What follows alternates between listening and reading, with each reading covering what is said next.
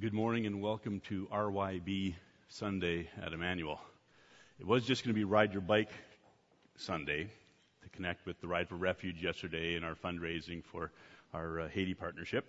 But then when the weather looked like it was going to be really rainy, I thought, well, RYB will also cover Row Your Boat. And for a lot of you, it's really just Rev Your Buick. So either way you got here, and whether you biked or drove or walked or ran, we're glad that you came, and a special welcome to our guests. But of course, our main reason to be here is simply because God calls us, and He wants to touch and shape and guide our lives, starting with us as soon as we're born, right to the oldest one of us. So let's pray to God for His blessing on this time. Lord Jesus Christ, thank you for your presence and your love. And as we worship you on this day, as we receive this day as a gift from you, as we celebrate life, and as we walk through whatever challenges we may be facing, we just pray that your Spirit would guide us and shape us and move among us to form us more fully into your likeness. And for that miracle, we pray that your Spirit would come and move among us with power. In your holy name we pray, Jesus. Amen. As a people gathered by God, we receive His word of greeting, grace, mercy, and peace to you from God our Father, through our Lord Jesus Christ, and by the power of the Holy Spirit who dwells among us. Amen. So this week, Monday I think it was, we sent out an email with the daily readings, right? And I said there's 5 readings that are preparation for this service and for the small group event that happens this afternoon or whenever else you meet. Did anybody notice something wrong with that email? Uh-oh. All right, there's nothing wrong with that email then. There's only 4 passages on there. That's all. No big deal. And that said, those 4 passages and a few more will be the guide for our message today, so I'm not going to read any of them ahead of time. I will read them, and they'll be on the screen as we go through the message. So we are this fall doing a relationship series, and first thing you need to know in this relationship is that it's a small group related relationship series, and so I need to know that you have your place to discuss, and I need to remind you that if you don't already have a small group or other group to meet with and talk about these things, then this afternoon at 4 o'clock right here, it won't be raining then either, so you can bike again if you want to. We'll have small groups, so just come on in. Even if you didn't come to the last one, we will gather again and make sure you find a place. And then, of course, for next week, Thanksgiving, we will be off again, then we'll pick up the series for the next 4 weeks after Thanksgiving. So last time, 2 weeks ago, we talked about connecting with God. Today we're going to talk about knowing ourselves. And you'll be very glad to know, I'm sure, that John Calvin, when he starts his Institutes for the Christian Studies, basically talks about how knowing God and knowing yourself are intertwined, right? You can't really know one without the other. Part of understanding who we are as human beings is understanding who is the God who created us, right? And part of understanding who God is learned through relationships and understanding the image of God living within us. That's why these are the first 2. After this, by the way, we're going to deal with some pretty tough topics, so I'm going to warn you ahead of time. Along the way, we're going to look at mental illness. We're going to look at pornography. We're not going to look at pornography. We're going to talk about pornography. Got to be really careful with that. We're going to look at the topic of homosexuality and much, right? So these will be tough topics. I don't know how else to say that than come prepared. Remember that pretty much my very first sermon here, and I talked about how I was growing tomatoes in pots, and then I talked about my pot plants, and that was the end of that sermon. I have a funny feeling this one went that way too. Incarnational. Christianity is an embodied religion. So we just sang a song during the offering about this is not my home and I'm getting out of here, and I'm not sure we're singing it next week anymore because it really doesn't fit with what I'm about to tell you, is that Christianity is about your body and living right here, right? Jesus came, and Christianity is the only religion with this kind of crazy thing. God came and lived here, right? Most religion really is about how do I get me out of here, the mess and the stuff that's painful, how do I escape from here and get somewhere else, all right? the reason people get addicted to substances is because they don't like it here and they want to get somewhere else. That becomes their religion. That becomes their God. Right? Christianity says, not a chance. You are bodily created in the image of God. You need to live out your life in your body. And so God says, I'm going to come into your world in a body. That's why Christmas is so important. I'm going to live among you. Right? And so we need to learn to live out our religion here because we're not actually going to get pulled out of here. Jesus is going to come back here and fix this world. All right? So Christianity is an embodied religion. Colossians 2 says, for in Christ all the fullness of the deity lives in bodily form. Right? In this image, an idea that somehow, and it's one of the incredible mysteries of Christianity, somehow Jesus was fully God. That all of godness, which already we can't understand, lived in the person Jesus Christ, who lived on this earth 2,000 years ago and was recognizable as Joseph and Mary's son. And if you grew up in the church, you've heard that said so many times that, yeah, I know. And I don't know how to make you pause and stop and think, right? But here's the neat truth that goes with that. In a couple seconds, I'm going to put up a verse from 1 Corinthians. It says, we are the body of Christ. So just as amazing as it is that God came in bodily form and lived in the person of Jesus, that truth still carries on in every single one of us. Right? The Holy Spirit lives in us. I'm pretty much giving away all my sermon texts now, so I'm just going to go to them. 1 Corinthians 11 says, when he had given thanks as communion, he broke it, the bread, and said, this is my body, which is for you. Do this in remembrance of me. So Jesus' act that we carry on in communion that connects us to the fact that he was in this world, that he died for us, that he gave that sacrifice, includes the words, this is my body, which is for you. Take my body so that you can live in your body in the same way. That's that connecting point between us and Jesus. And then 1 Corinthians, that should be 12. Now you are the body of Christ, and each one of you is a part of it. We embody Christ in this world. Right? So when we go to Haiti, we're going there to learn with them what it's like to embody Christ. Because we know what it's like to embody Christ here. They know what it's like to embody Christ there. And what we need to realize is there's a whole lot more to this embodying thing than we understand. It was really neat when our friends from La Roca, two of whom have roots in Ecuador, when I asked them in the meeting, well, why do you want to go to Haiti? They didn't say so we can help those poor people. They said the right answer. We want to go to Haiti to learn how Jesus works there. Right? We're going because we understand Jesus has this, right? And we're partners. We're part of the same body as these folks, and we're going to go on that journey together. God with us. That is the English translation of the name of this church, Emmanuel. 1 Corinthians 6 says this, do you not know that your bodies are temples of the Holy Spirit who is in you, whom you have received from God? You are not your own. You were bought with a price. Therefore, honor God with your bodies. So, in baptism, what we just did today is we took your children from you and gave them to God. Right? Your text actually just simply said that. Right? I give this child back to God. Right? In baptism, a child is renamed Christian. Right? They get to keep their family names. But in baptism, our whole self, and this text, our bodily self, what we do, what we have, how we function, right, is given to God. And the promise of baptism includes sealed with the Holy Spirit.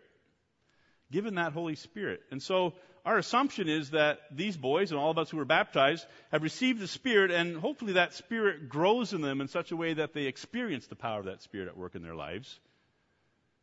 And that they realize the reason I need to do healthy things with my body, with my life, is because this isn't my body. My body belongs to this community. My body belongs to God. My body is sort of this thing that God has said, here's your vehicle. I'm not giving you ownership of it, but you're a steward of it. You get to use it. You get to drive it around, right? But remember, I gave this thing to you. And what he's going to tell us is there's a really good way to use it, and there's a whole lot of ways that aren't quite as helpful. The warning on there, I think it's a little blurry, says, do not use while sleeping. Just wanted to make sure everybody here knew not to blow dry their hair while they're sleeping. This fine company decided that when they made clothes hangers, caution, do not swallow. There's even a picture there of what happens if you do swallow. You get a neck like this. There's a whole website, of course, of these fabulous, crazy warnings, which makes me ask, why are there so many crazy warnings? Because people do really crazy things, right? I've always been struck, since I've been growing up, that you drive by a park and they're taking all the park equipment and putting in different stuff. Why were they doing that? Because someone got hurt. It's always struck me that I don't think the equipment got up and jumped and grabbed a kid and hurt him, right? Kids do crazy things because that's what we do. We try and figure these things out. So we make all these warnings, right? Don't swallow clothes hangers. Don't blow dry your hair while sleeping, or in the bathtub for that matter. Basic wisdom. Use as intended. Proverbs 3 says, do not be wise in your own eyes. Don't think you know everything. Fear the Lord and shun evil. This will bring health to your body and nourishment to your bones. Now, the Proverbs, the wisdom literature of the Bible, is basically good old solid common sense, right? And the reason we need common sense is because, of course, we don't all have individual sense, right? We need other people to tell us, these are the rules. Don't swallow coat hangers, right? It'll hurt your neck, among other things, right? We need the common wisdom that says God has made a system and a plan in this world for how bodies function, what's helpful for them, what's healthy for them, right? And there's a whole bunch of things that aren't healthy for you. And if you do the healthy things, you'll be healthier than if you don't do them. Anybody not know that? Was that brand new to anybody, right? But the amazing thing and the reason we gather here is we have this crazy propensity to do things that aren't healthy for us, and to do them regularly and consistently. Anyone here have an addiction? Everyone put up your hand, because I'm not moving on until you all pull up your hands. All right? I'm just going to settle it for most of you. Coffee? All right, nailed you. There you go. Right? All of us have habits. We're allowed, that's a better word, right? Habit is okay. I don't have an addiction, I have a habit. It's an addiction. That's kind of what that means. We have habits that hurt our life relationally, physically, all different kinds of ways. There's something about living in this world and all of its opportunities that draws us into places that aren't good for us. And so the simple wisdom of Scripture is, don't be wise in your own eyes. Don't just do whatever you think you want to do, because really that's what commercials tell you. What you need to do is what feels good to you in the moment, right? But here's the simple test. Will you do whatever you want to do for yourself in public, or tell everybody about it? That's a pretty good standard for deciding, no, that probably is a bad habit, because I don't really want people to know what I eat at night, or how much I drink, or how much I do this. I kind of keep that to myself, right? Don't be wise in your own eyes. Fear the Lord. Work in community and allow other people to hold you accountable for how you live your life, right? It isn't a matter of lacking information for most of us, right? It's relationships and accountability. Faith is not an out-of-body experience. Again, there are plenty of segments of Christianity, and as well as many other religions, that really want us to think that our main goal is to suffer through this life or get through this life somehow so that we can get to the real stuff, right? But the truth of Christianity really is that this is the real stuff. Having Jesus in your life now is the beginning of your experience of heaven, right? That's the biblical teaching. And in the end, Jesus is going to come back and say, and now the dwelling of God is with men. Revelation 22:21, right? Getting us all together. Galatians 2 says, I have been crucified with Christ, and I no longer live. That almost starts sending in the way, oh yeah, I'm no longer in this body. No, but Christ lives in me. It's not my spirit that's leading my life anymore. It's Christ's spirit. The life I now live in the body, I live by faith in the Son of God who loved me and gave himself for me. Right? Jesus went through the suffering of this world to redeem our suffering in this world so that we could live in this world. And unfortunately, so far, for the next little while anyway, till Jesus returns, part of our task in this world is to suffer with other people. Right? So the reason we help those who are in need is because we recognize we're supposed to do what Jesus did. We're supposed to absorb what is painful in people's lives. We're supposed to listen when they're grieving. We're supposed to walk with them when they're down. Right? We're supposed to go on that journey with them and hold them accountable and walk in those difficult times with them because Jesus wants to redeem their life, their bodies, and their experience. By the way, you folks do this very well. Shelby is about as new a person in our community as there is. Right, and as you heard in the prayer, maybe read online if you're on our list, she's in the hospital this week. She's had seizures, and there's a whole bunch of difficult stuff going on for her in her life right now, especially medically speaking. Right, and I have more of you updating me on what's going on there and saying, "Can I visit?" and going there and so on. And I just want to celebrate that you understand that part of the body, right? That you're walking with her and encouraging her. Right. Likewise with Melissa, who just adopted the baby. Melissa came to us in the summer. She's from McCarty Court. I'm sure she's never talked to any of you because she's about the shyest person in the world, right? But nonetheless, when she said, "I know a mom who's going to have a baby coming out of a shelter," you provided as much stuff as you possibly could. Too much, thank you very much, right? And now Melissa has taken custody of this baby. Long story, right? And I trust we're going to continue to walk with her and encourage her. That's what it means to embody who Christ is in this world. And then working it out. 1 Corinthians 9, do you not know that in a race all the runners run, but only one gets the prize? Run in such a way as to get the prize. For those of us who are competitive, this is our favorite verse in the Bible, right? Go like you're going to win. Ride for Refuge yesterday, and I got out earlier than many, passed a few people, got into that zone where I knew those guys up there, I was never going to catch them. Right? I just say, well, they're younger than me. That's my excuse all the time. And then some guy comes and he passes me. I hate it when people pass me. I'm just going to go right out there and say that honestly. And he got a little bit ahead of me, and then going uphill. You've heard me before on biking. I'm actually a downhill specialist, right? I got enough weight. I'm good at downhill, right? I passed him going uphill. But then I knew I couldn't sustain it, so there was a rest stop, and I took a snack. That way, in my mind. And then at the end of the whole race for refuge is that not what it's called? Race for refuge? Right? I was right with him again, and we had a nice chat. Run in such a way as to get the prize. Live your life of following Jesus as if it's a competitive sport. So not good enough, but am I winning? Am I striving to do all that I can to achieve what I need to do? So this is my experience of pretty much every bike ride that I do. I start riding, and I think, yeah, I'm only going to go a little way today. I don't feel like doing this. This hurts, and it's tiring. And then you get in that mode. Someone passes you, adrenaline gets going, whatever else takes place, car gets too close to you, and everything starts flowing, right? And by the end, you're realizing, no, I can do this. This is, right? And that juice keeps going. Somehow in our journey with Jesus, there's got to be something that drives our passion enough to say, I'm not letting that get away from me. I'm not letting that injustice that happened to me happen to anybody else. That's going to drive me to get involved in the ministry, right?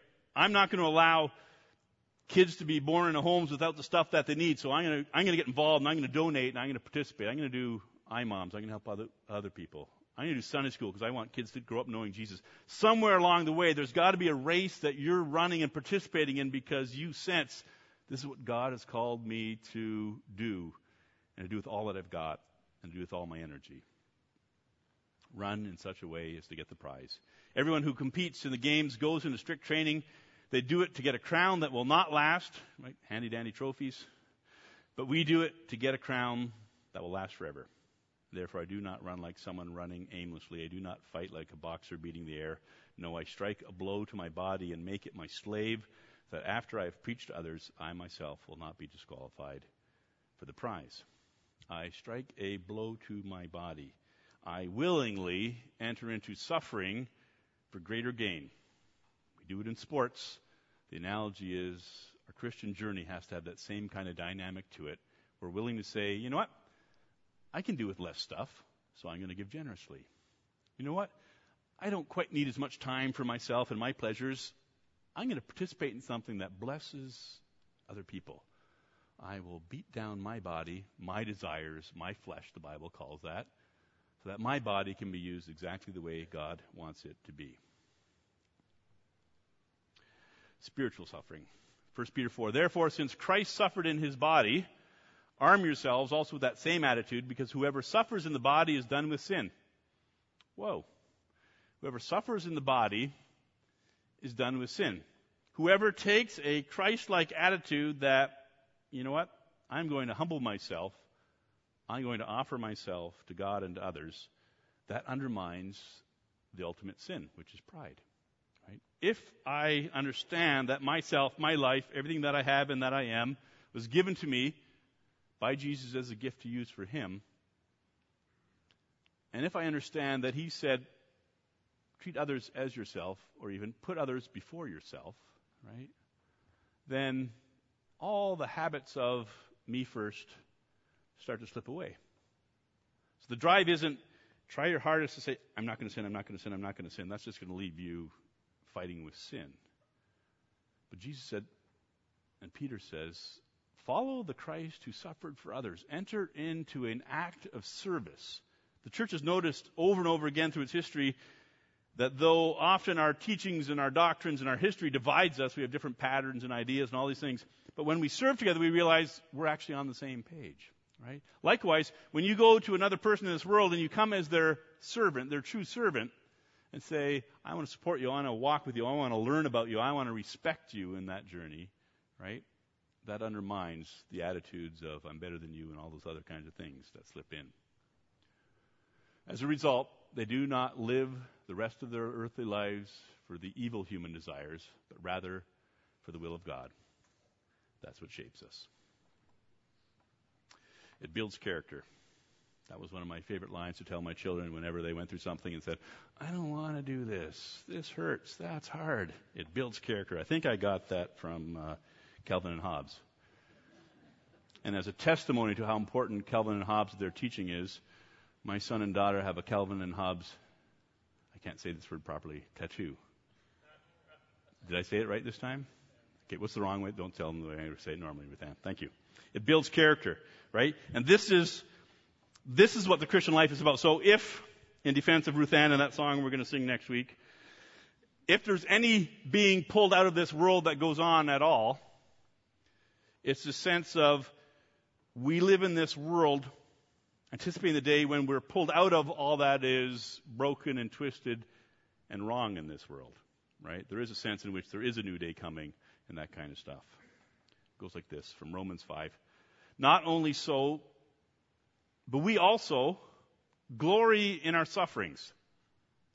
This is Paul's assumption of the attitude of the church, is that when we suffer, it's like, well, of course, that's just part of the deal, right? There are plenty of saints, Paul being one of them, who said when they had to suffer persecution because of their faith, well, isn't that awesome?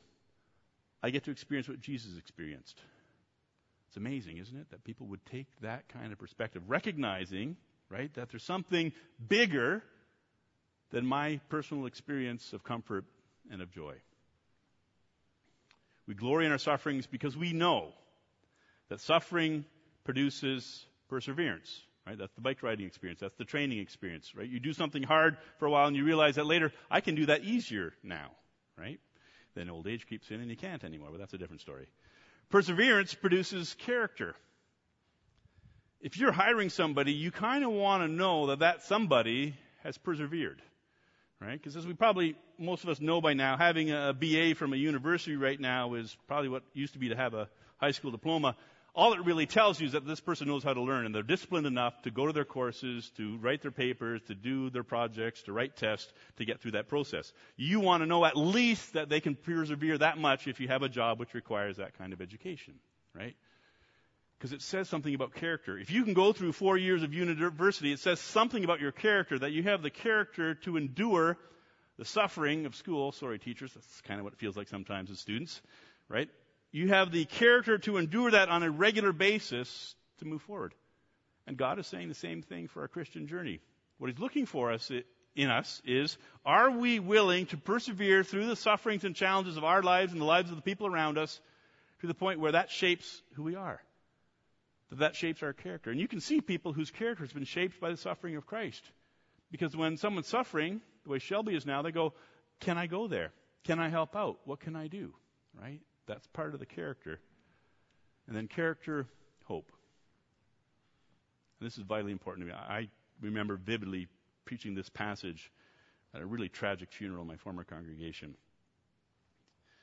I won't tell you all the details of what went on in their life and family. But I remember preaching this and realizing that I had no explanation for why they had to go through all that stuff. But also knowing that they're going through this stuff, and I didn't tell them that at the time, they would know in their own time, would give them a sense of hope. That if God can carry us through these tragic experiences, then what else can He do?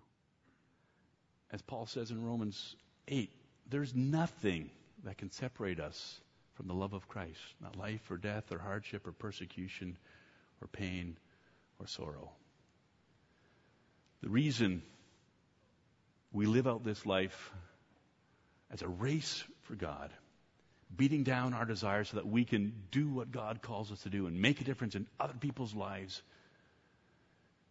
is so that we have to hang on to, more than anything else, this hope that no matter what comes this way, God's got this. So, 2 weeks ago, talking about relationship with God and our creational relationship, I said that for me, since we can't produce life in a laboratory, that to me continues to be an incredible proof of the existence of God. And then this week, whatever that thing that was flying through space took back some information that they're suggesting so far might be the secret to how we can produce life. And so I might be wrong about the fact that we can't produce life. But if I am, it's not going to change that I believe in God, right? Because as I said then, Copernicus and Galileo and Columbus and all these kinds of people have moved us ahead in our understanding of how this world works, but it doesn't take away the fact that there's a God. And without that person out there who's come and lived among us and given us a plan, all this suffering doesn't make any sense, right? We need a God, a person who loves us and created us and gave us this journey of suffering to help us grow and understand and have hope. We need Him to make sense out of the whole thing so that we have someone in relationship with whom to connect. And so hopefully you experience that your body is the temple of the Holy Spirit. That you've got God coursing through your veins. That when you breathe in, that's the Spirit. When you breathe out, that's the Spirit of God working from you to others. Every breath you take, every word you say, everything you do is God at work in you. And when you own that and embrace that and seek to experience that more fully, that's what allows you to walk to whatever it is that comes your way. Amen. Lord Jesus Christ, we thank you for your love for us. We thank you that you've renamed us as your children, that you've taken on our lives, that you came in bodily form, and that you call us to live out all that we are and all that we have in a journey of following you. And so we pray for the patient endurance to bear that which is challenging and difficult, and we pray for the thrill of victory when we experience you at work, changing lives, changing our lives, changing lives around us by your Spirit in us. So we offer ourselves again to you, and we pray, come Holy Spirit, come Lord Jesus, build us, transform us into your likeness more and more each and every day. In your name we pray. Amen. Let's go with God's word of blessing. The Lord blesses you, and He keeps you. He makes His face shine upon you and is gracious to you. The Lord our God turns His face towards you and gives you His peace now and forevermore. Amen.